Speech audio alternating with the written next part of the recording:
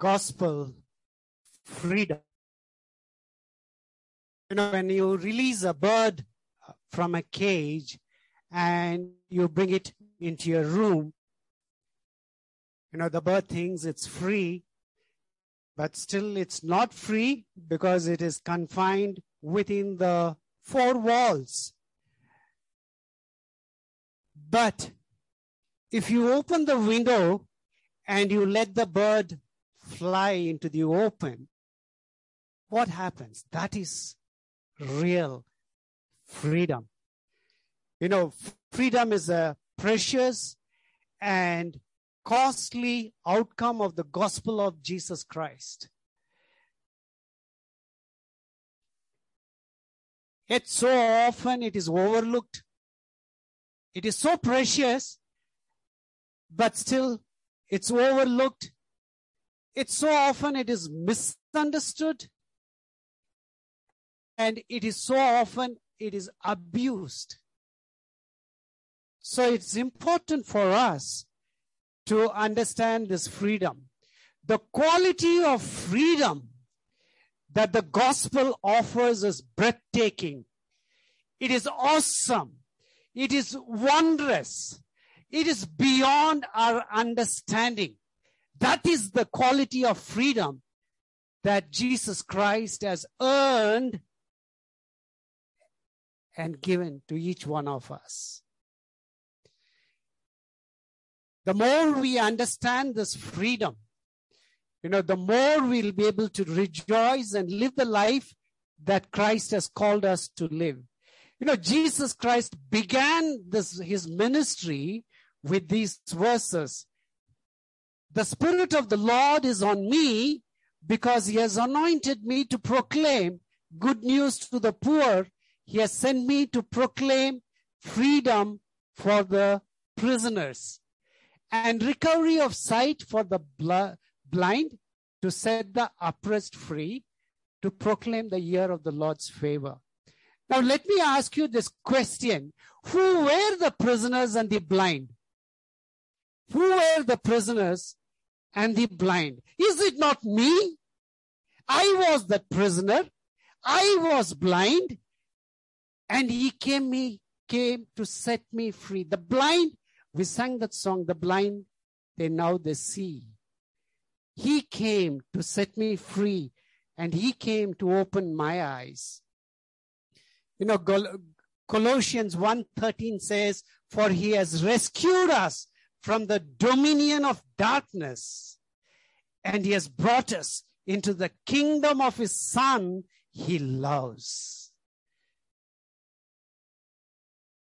Jesus Christ came, the very mission of Jesus. If you were to ask, what is the mission of Jesus?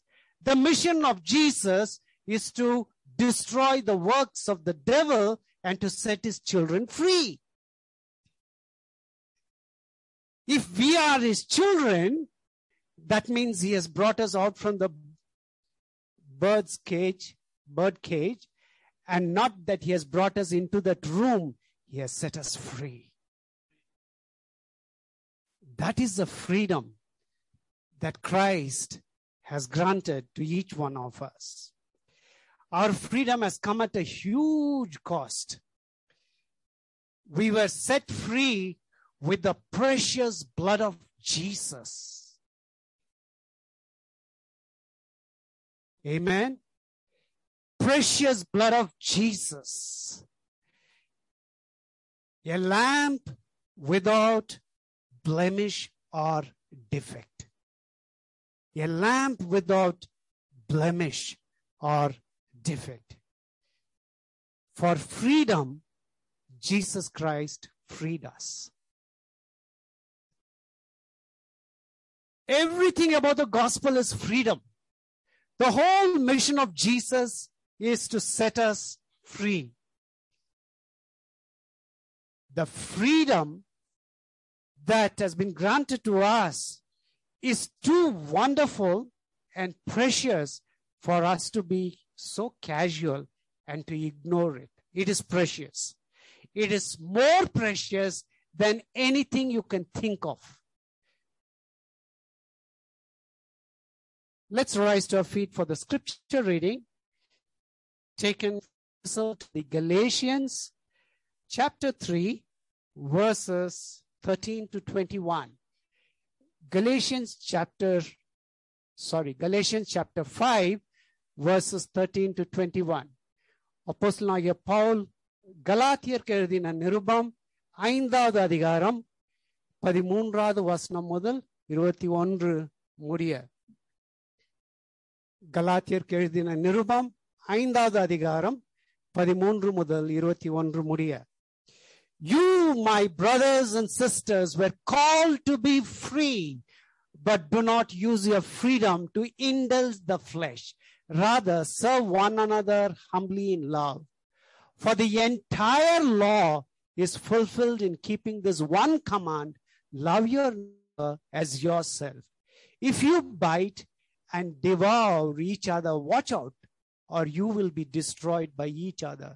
So I say, walk by the Spirit, and you will not gratify the desires of the flesh. For the flesh desires what is contrary to the Spirit, and the Spirit what is contrary to the flesh. They are in conflict with each other, so that you are not to do whatever you want. But if you are led by the Spirit, you are not under the law. The acts of the flesh are obvious: sexual immorality, impurity and debauchery, idolatry and witchcraft, hatred, discord, jealousy, fits of rage, selfish ambition, dissensions, factions, and envy, drunkenness, orgies, and the like. I warn you, as I did before, that those who live like this will not inherit the kingdom of God. This is God's word. Kindly be seated. Let's meditate on this passage under 3 headings: how the flesh works, and what the flesh produces, and what the gospel offers. How the flesh works, what the flesh produces, and what the gospel offers. How the flesh works. You know, Galatians chapter 5, verse 15 says, for the flesh desires what is contrary to the Spirit, and the Spirit what is contrary to the flesh. They are in conflict with each other, so that you are not to do whatever you want. We all are aware of a battle that goes within us, is it not? We all are aware. You know, we want to do good, but we don't do the good that we want to do. We don't want to get angry, but instead we not only get angry, we make the entire situation worse. Is it not? You know, this is a battle that constantly goes within us. Now, why is it that we are not able to do what we want to do? After all, I want to do good. And why is it I'm not able to do this? I'm sure this is our struggle. I'm sure we all are facing this kind of a struggle. And Paul says that there are 2 natures at work in every one of us. There are 2 natures. He says the Holy Spirit and the flesh, which he says the Spirit and the flesh. That's the Holy Spirit and the flesh. The flesh is our old man. The flesh in the New Testament refers to our sinful nature or our sinful heart. When we come across the word flesh, it basically refers to our sinful nature, our sinful heart. You know, in the Bible, the heart is the control center of our life. You know, our feelings, our emotions, our attitudes and actions, they all spring from the heart. I hope you are convinced with this. When you think about emotions, it is not this body, it produces the emotions. It is the heart. From the heart, everything springs up. Heart is the control center. It is important for us to understand. Why it is important for us to understand? The Romans and the Greeks, they always thought the mind is lodged in the soul and the body produces the emotions. And so what you have to do, you have to beat your body. If you want to be a good person, you have to deprive your body. That is not the biblical understanding. The biblical understanding is the heart is the seat of our emotions and feelings. The flesh does not refer to our physical nature. You can gouge out your eyes and I can promise you, you can still have lustful thoughts.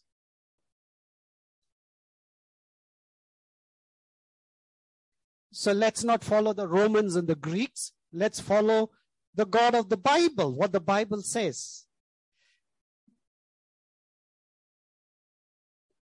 When we were saved, the Holy Spirit supernaturally entered into our hearts. If we have been really saved, the Holy Spirit supernaturally entered into our hearts. And the Holy Spirit is not sitting quiet. The Holy Spirit started the renewal work. He started renewing our hearts.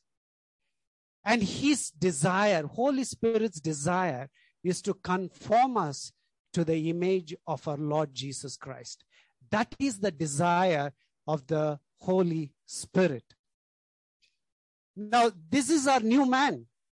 If you are a saved person, imagine there are two people inside of you, old man, new man. Both are there inside of you. We can't be led by both the people. Either we can be led by the Holy Spirit or we can be led by the flesh. We can't be led by both the people. It is impossible. Why it is impossible? Either you can carry, fire or water in a glass bottle. You can't carry both. Anyone has any problem? You can either carry water or you can carry fire. Now, why? Because their nature is different. They're in contrary to each other. The nature of fire, nature of the water is different. So you can't carry fire and water in the same glass bottle. Same way, either you can be led by the Holy Spirit or you can be led by the flesh. There is no other way, Paul. And this is the reason for the inner conflict which all of us experience. Now, why do we struggle? I want to do good, but I am unable to do it because there are two natures within us. There is the Holy Spirit and there is the flesh, and there is conflict between each other, and that is the reason we are not able to do. So what do we do? So what is the nature of this conflict? It is a battle between the desires of the Holy Spirit, desires of the flesh, and there is a conflict between this. Paul is using a Greek word called epithumia, which is a very interesting word, and Paul is using, it is over desires, excessive desires, which is the cause for this conflict. Have you seen a stubborn child crying for a toy or an ice cream? That's what's happening within us. We may not cry outside, but deep within us we are crying. That is the over desires. The main problem with our heart is not that it desires for bad things. Listen to this carefully. The main problem with our heart is not that it desires for bad things, but it is over desire for good things. Over desire for good things. And that is the problem. When a good thing becomes our God, it creates over desires. It could be just our appearance. It could be our education. It could be our career. It could be our spouse. You can make marriage as an idol. It could be our children. It could be our reputation. It could be our image. It could be even my ministry. It's a good thing. You can make it as an idol. And the over desire. And that is the reason we have conflict. Paul says these excessive desires, they control us. Sin creates in us a feeling, I should have this, like that stubborn child. I want the toy right now, right now. The mother is telling, no, I'll get you this. Not now, little later. No, right now, right.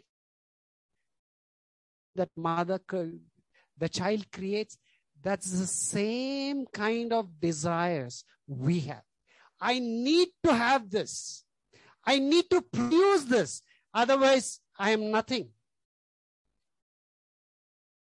Paul says, over desire for good things, not for bad things. That's the good things, which is the cause for the conflict. I have to get this promotion. Otherwise, I'm ruined. I've heard people come and say, Pastor, somehow I have to get.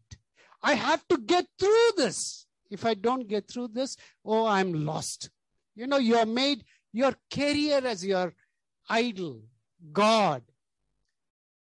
In the Old Testament, the word idolatry, it always refers, a drift away from God. Drift from God. You're wandering away from God. Whenever you come across the word idolatry in the Old Testament, it refers to you have just drifted from God.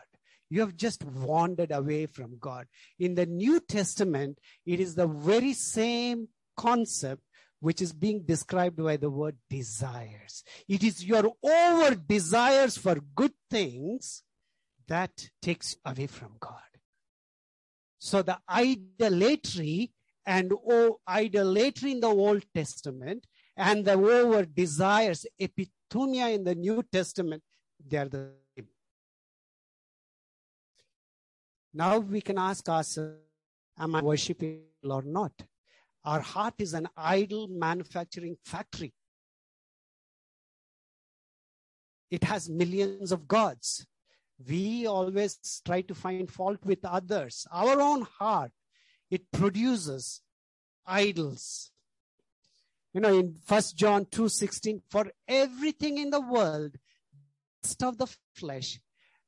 When you read the word lust, don't immediately take it in a very, very negative way. Lust is just that craving, that appetite, that excessive desire. So the moment we say, I'm not lustful, that's not what this verse says. The verse talks about your excessive desire. I need to have this. So the lust of the flesh, the lust of the eyes, and the pride of life comes not from the Father, but from the world. So the Holy Spirit cannot desire these things. The desires of the Holy Spirit within us are different from what the lust of the flesh, lust of the eyes, and the pride of life crave for. The whole only desire is to conform us to the image of our Lord Jesus Christ. We must cultivate godly desires. It doesn't happen automatically. We must cultivate. For Christian growth, it is essential we are captivated by the beauty of Jesus.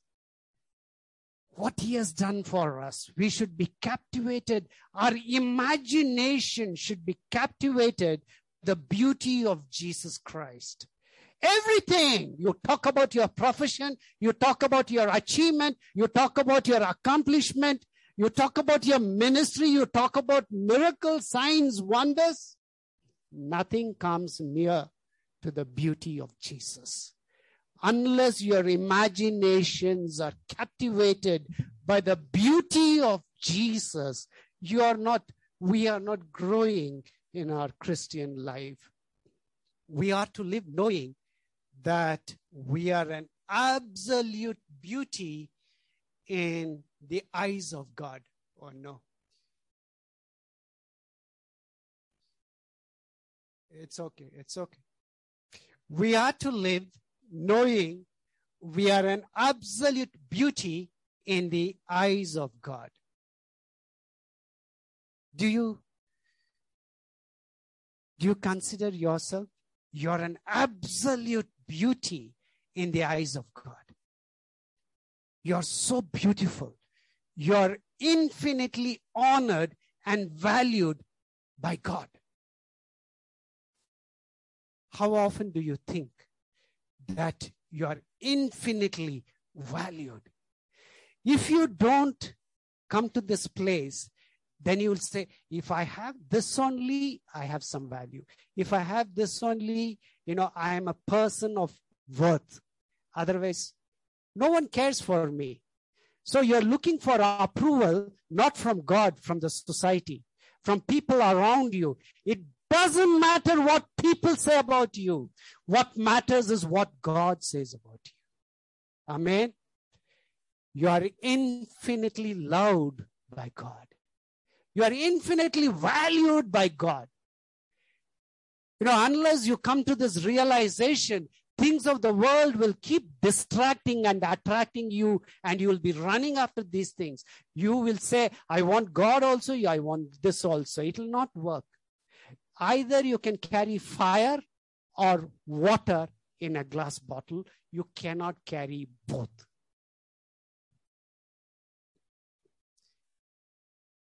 Now, what the flesh produces. Galatians chapter 5, verses 19 to 21. The acts of the flesh are obvious.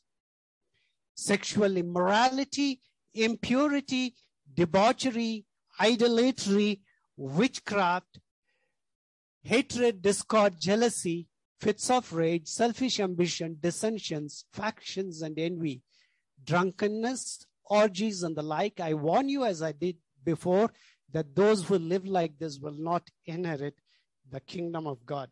A very interesting, combination he has put. There are 13 things that Paul lists, and if you read it carefully, he has grouped it into 3, 8, and 2. If you read this, I'm not getting into detail.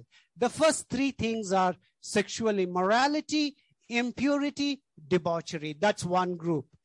Sexual immorality is nothing but adultery. I don't have to explain.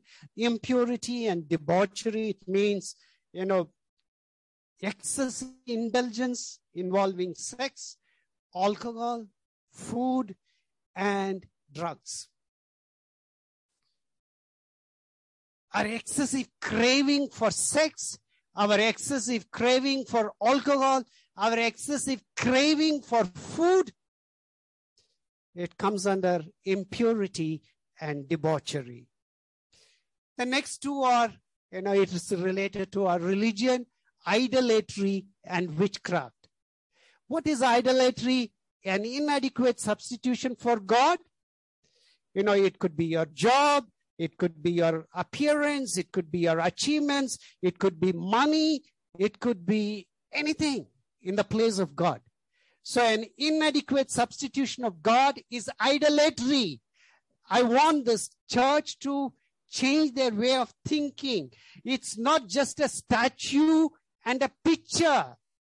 The statue and the picture represent something behind it. when people go and worship a picture or a god, they think about something beyond that picture. There's a god for money, there's a god for education, and then they go and worship. So they're thinking about those things. So we think, since we don't have picture, so I don't have idolatry. We can make education as an idolatry. We can make our achievements as idolatry. I can make this ministry as an idolatry. Is it clear? So idolatry is nothing but an inadequate representation of God. What is witchcraft? It is just a counterfeit of the Holy Spirit. The acts of the Holy Spirit, when they counterfeit, faking God, is basically witchcraft. We don't have to get into that. Now, my interest is in the next 8 words. It's the second group of words. That's my interest. And that's our interest also. Now, we have to realize, this is the works of the flesh which destroys relationships. And we all are concerned about our relationships, and we should be concerned. Why we are not able to have a healthy relationship. Now, it's important for us to notice that what Paul says, they are not actions. Some of them are just attitudes. So now first let us look at the destructive attitudes, which he's telling. He's talking about selfish ambition. Does it need any explanation? It's all about me. It's all about my life. I have to be happy. I don't care. You better make me happy. Selfish ambition. That's a destructive attitude. And the next one is envy. I want to have what Pastor Prem is having. I desire. I want his tie. That's envy. It's nice, beautiful. I wish I had that. That's envy, desiring others' things. I want to have their vehicle. I want to have a house like theirs. That's envy. This is not an action. This is just an attitude. The third one is you have jealousy. This really gives us a kick. It really gives us a kick when you're jealous about others. That person is progressing in life, and if you're jealous, it's enough. Whenever you see that person, even if you have not had your breakfast, you get that energy in your body. That is jealousy. Okay? And the fourth one is hatred. Hating. Hostility. An adversarial attitude. I don't want to see that person. In all these are just attitudes. You don't know whether I have all these attitudes. You don't know. No one knows what attitudes you have. But you know whether you have these attitudes or not. Now, when we have these attitudes, what will be the result? The results are discord. You become argumentative. I want things to be done. My wife comes and I say, why you didn't do this? Because it's all about me, my comfort. So now my wife comes, I argue with her. Don't you know I'm going to come at this time? Don't you know you should be ready? Discord in relationship. Even when there is no reason to pick a fight, I choose to pick a fight. Because of my attitude. Because I want, it's all about my selfish needs. It's not only discord. That leads to fits of rage. I'm angry. What do you think about me? I'm angry. Why you didn't do this? Discord leads to fits of rage. and there is anger. And that leads to dissensions. Divisions between people, division in the family, division in the workplace. It all because of discord leads to fits of rage. Fits of rage leads to dissensions and ultimately factions. I am not your party. I don't belong to your party. I have my own party. Or, quite often we try to patch up with the discord. My goodness, why are you arguing? The root cause is not arguments. The root cause is selfish ambition, envy, jealousy, hatred. The problem is not your argumentating. The problem is not that you're angry. You're trying to control your anger. Oh, you bite your tongue. That's all you can do. The problem is here in the flesh. Selfish ambition, envy, jealousy, hatred. You have to work on this. And finally, he's talking about, finally, he's talking about the two things, drunkenness and orgies. It has got to do with pleasure, creating substances and behavior. Okay, this is what he says, what the flesh produces. Now, Paul has a stark warning. He says, those who live like this will not inherit the kingdom of God. It is a stark warning. Those who live like this will not inherit the kingdom of God. And you can keep saying, Lord, Lord, I did this for you. I did this for you. And Jesus will say, I don't know you. Lord, I did miracles. I prayed and people were healed. Oh, I don't know you. I don't know you. It's a very, very stark warning if you are not careful. If we take this casually, we are not children of God. We cannot enjoy the freedom of God. Now, why is it important? How do we change? Sometimes people say, I want to change, Pastor. I want to change. Yeah, sure, you have to change. Yeah, I get angry. Yes, you get angry. So what do? You are only trying to change at your behavioral level. I want to appear such a nice, kind person. I don't want to get angry. I want to change only at my behavioral level. Outside, I should be a holy, holy person. But, you have to change at the motivational level. The motivational level is where you find selfish ambition, envy, jealousy, hatred. We have to work on the motivational level. It's not, I have to work on my anger. Of course, we have to work on anger. But what produces that anger? What produces that argumentative, atmosphere at home? What produces that? You have to work on that. If you don't work on that, you will keep coming, you'll keep crying, you'll keep praying. It's not going to solve the problem. What? Because there is an inner struggle between the desires of the flesh and desires of the spirit. If you seek meaning for your life in this world, you will always have struggle. This life cannot give meaning and purpose for your life. This world cannot give meaning and purpose for your life. It may be the area, it may be the realm in which you can fulfill your meaning and purpose, but this world cannot give you meaning and purpose for your life. Let this be very clear. You have been redeemed by God to do His work, to do His purpose. I'm not saying you have to come for full-time ministry. I have never said that.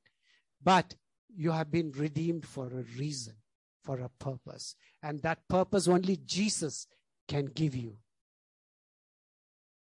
Otherwise, you'll keep struggling with all the idols in our heart, and we can keep saying, I don't worship the idols. Of course, you don't worship the idols. That's what you think. the default mode of heart is to produce idols. That's the default mode. Now, what the gospel offers, Galatians 5:13 says, you, my brothers and sisters, were called to be free, but do not use your freedom to indulge the flesh, rather serve one another humbly in love.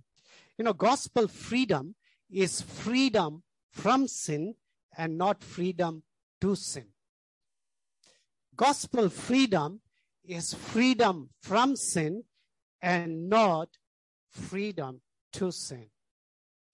The freedom that the gospel offers is extraordinary. As I said, it is awesome. It's breathtaking. It's wonderful.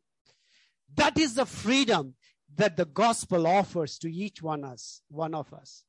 We are no longer led by the law, but we are led by the author of the law. Is it clear? We are no longer led by rules and regulations. We are led by the author of the law. I think I'll try to explain this with a simple illustration. There are generally, can I have the first picture? There are generally 3 kinds of dogs, okay? There may be more kinds, but let's assume that there are 3 kinds of dogs. Some dogs have to be leashed for the sake of their own safety and then for the safety of others. And whenever you want to walk these dogs, you have to ensure that, there's that leash, because you have to control this dog. Otherwise, it's quite dangerous. So though you are walking these dogs, the freedom of the dogs is very limited because it's on the leash. And that's what happens to people who think, I will earn my salvation by works. I will do things so that God will be pleased.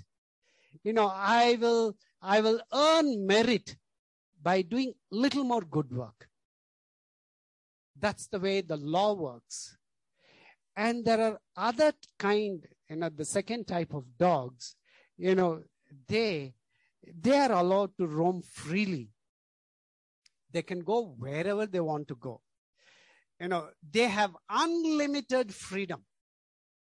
But the problem is, they have every possibility that the boy on the next street can throw a stone at that dog and can break its leg. Is it not?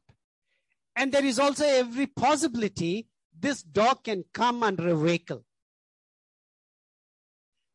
This is what happens when people talk about hyper grace. I have unlimited freedom, no law, no restrictions. I can do what I want. That is the hyper grace people. But there is the third kind of dogs. They are not on a leash, but they follow their master faithfully. Have you seen those dogs? They're so sweet. They just follow their master. And if you try to distract them, if you try to show something, they'll just take 2-3 steps, but immediately they'll go back. Have you seen dogs like that? If not, you just do some walking in the gardens. Come out of the house once in a while. It's good when you go around the garden, you walk and see it's good for your health and also good for this observation. You can distract that dog to some extent, but very soon it will go back. This is the kind of dog, that enjoys its freedom. It has all the freedom in the world, but it chooses to follow its master. Come what may, I'll follow my master. I know my master. It's so loyal and faithful. You show a bone piece, it'll just try to come, but it'll go back because it is so close to its master. Is this your relationship with Jesus? Do you follow Jesus like this? This is the gospel freedom. I have all the freedom in the world, but I choose to follow the Master. I follow all the 10 commandments because I'm closely following the Master.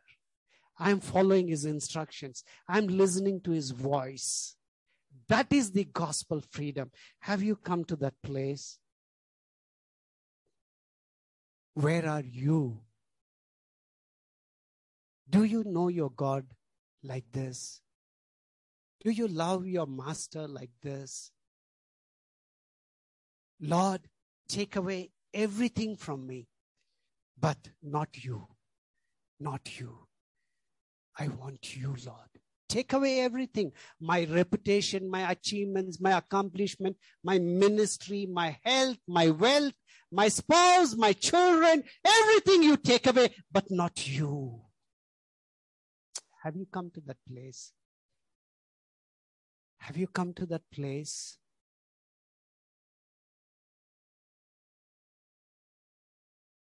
You have absolute freedom.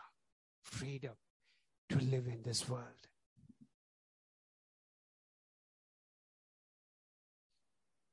We can't change merely by changing our thinking. Of course, you have to hear this truth. It has to get inside our mind. Of course, it has to. But just because you know the truth, it doesn't mean it will change you. What has to change is the heart. Heart is the control center of my life, and it is your life. In the heart, your desire for this Master has to be supreme. Not my spouse, not my ministry, not my children, not my money, not my achievements will come in that place. My desire for this God is so supreme, nothing can take its place. Unless the desire in your heart changes, just the desire with this wonderful Savior who gave his life to save you, we can never change. We can never change. We can keep saying, I want to be a good person. I want to not to get angry. I want to be kind. I want to be gentle. We can see that next week. I want to be loving. Fruit of the Spirit. We'll see that next week. I want to have all this, but it will not happen. It happens when you love this God. When your heart learns to love the right things. The heart always desires something. If you don't give that heart to desire the right thing, it will desire the wrong things. You cannot suppress that heart. You have to give the heart to desire the right thing, and the right thing to desire is our God, our Savior, our Lord, and Jesus. Will you fill your imagination with what Jesus has done for you? It's not enough. I have been saved. I have accepted Jesus as my Savior. But will you consider the cost at which you and I have been saved? What Jesus did for you? Is it real? Is it before your eyes? What Jesus did for you? The Bible says, roaring lions that tear their prey, open their mouths wide against me. I am poured out like water, and all my bones are out of joint. My heart has turned to wax. It has melted within me. My mouth is dried up like a potsherd, and my tongue sticks to the roof of my mouth. You lay me in the dust of death. He did it for you and me. Jesus did it for you and me. This is how you and I have received the salvation. His heart was crushed. His body was broken into pieces. It says, all my bones are out of joint. If you have little bone pain, you will know how severe it is. All my bones are out of joint. The pain that he endured, do you realize? Will this capture your imaginations? Will you be captivated by this? And that's what brings about the change in your life. You can keep making resolutions. You can keep doing one thing after the other.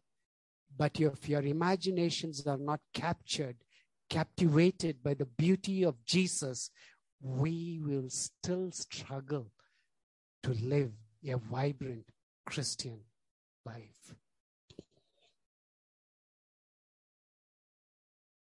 How often do you visit the cross?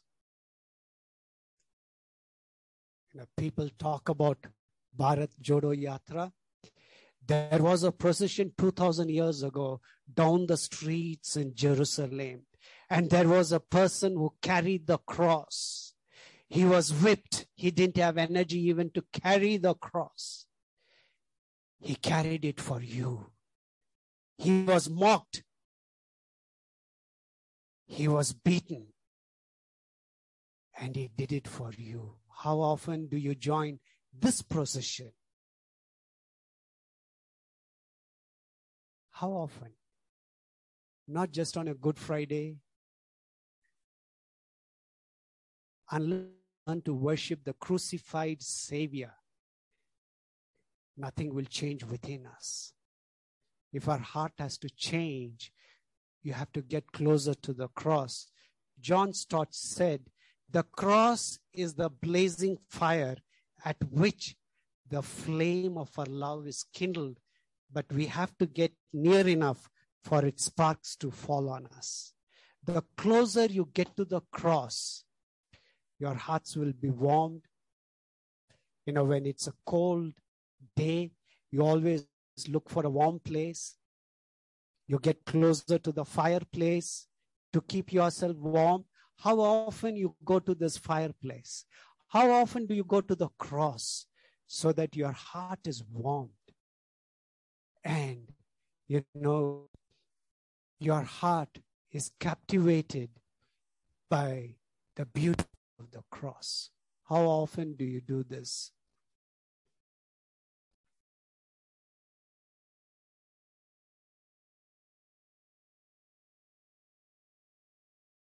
That is the freedom you have, gospel freedom. Shall we look to the Lord in prayer?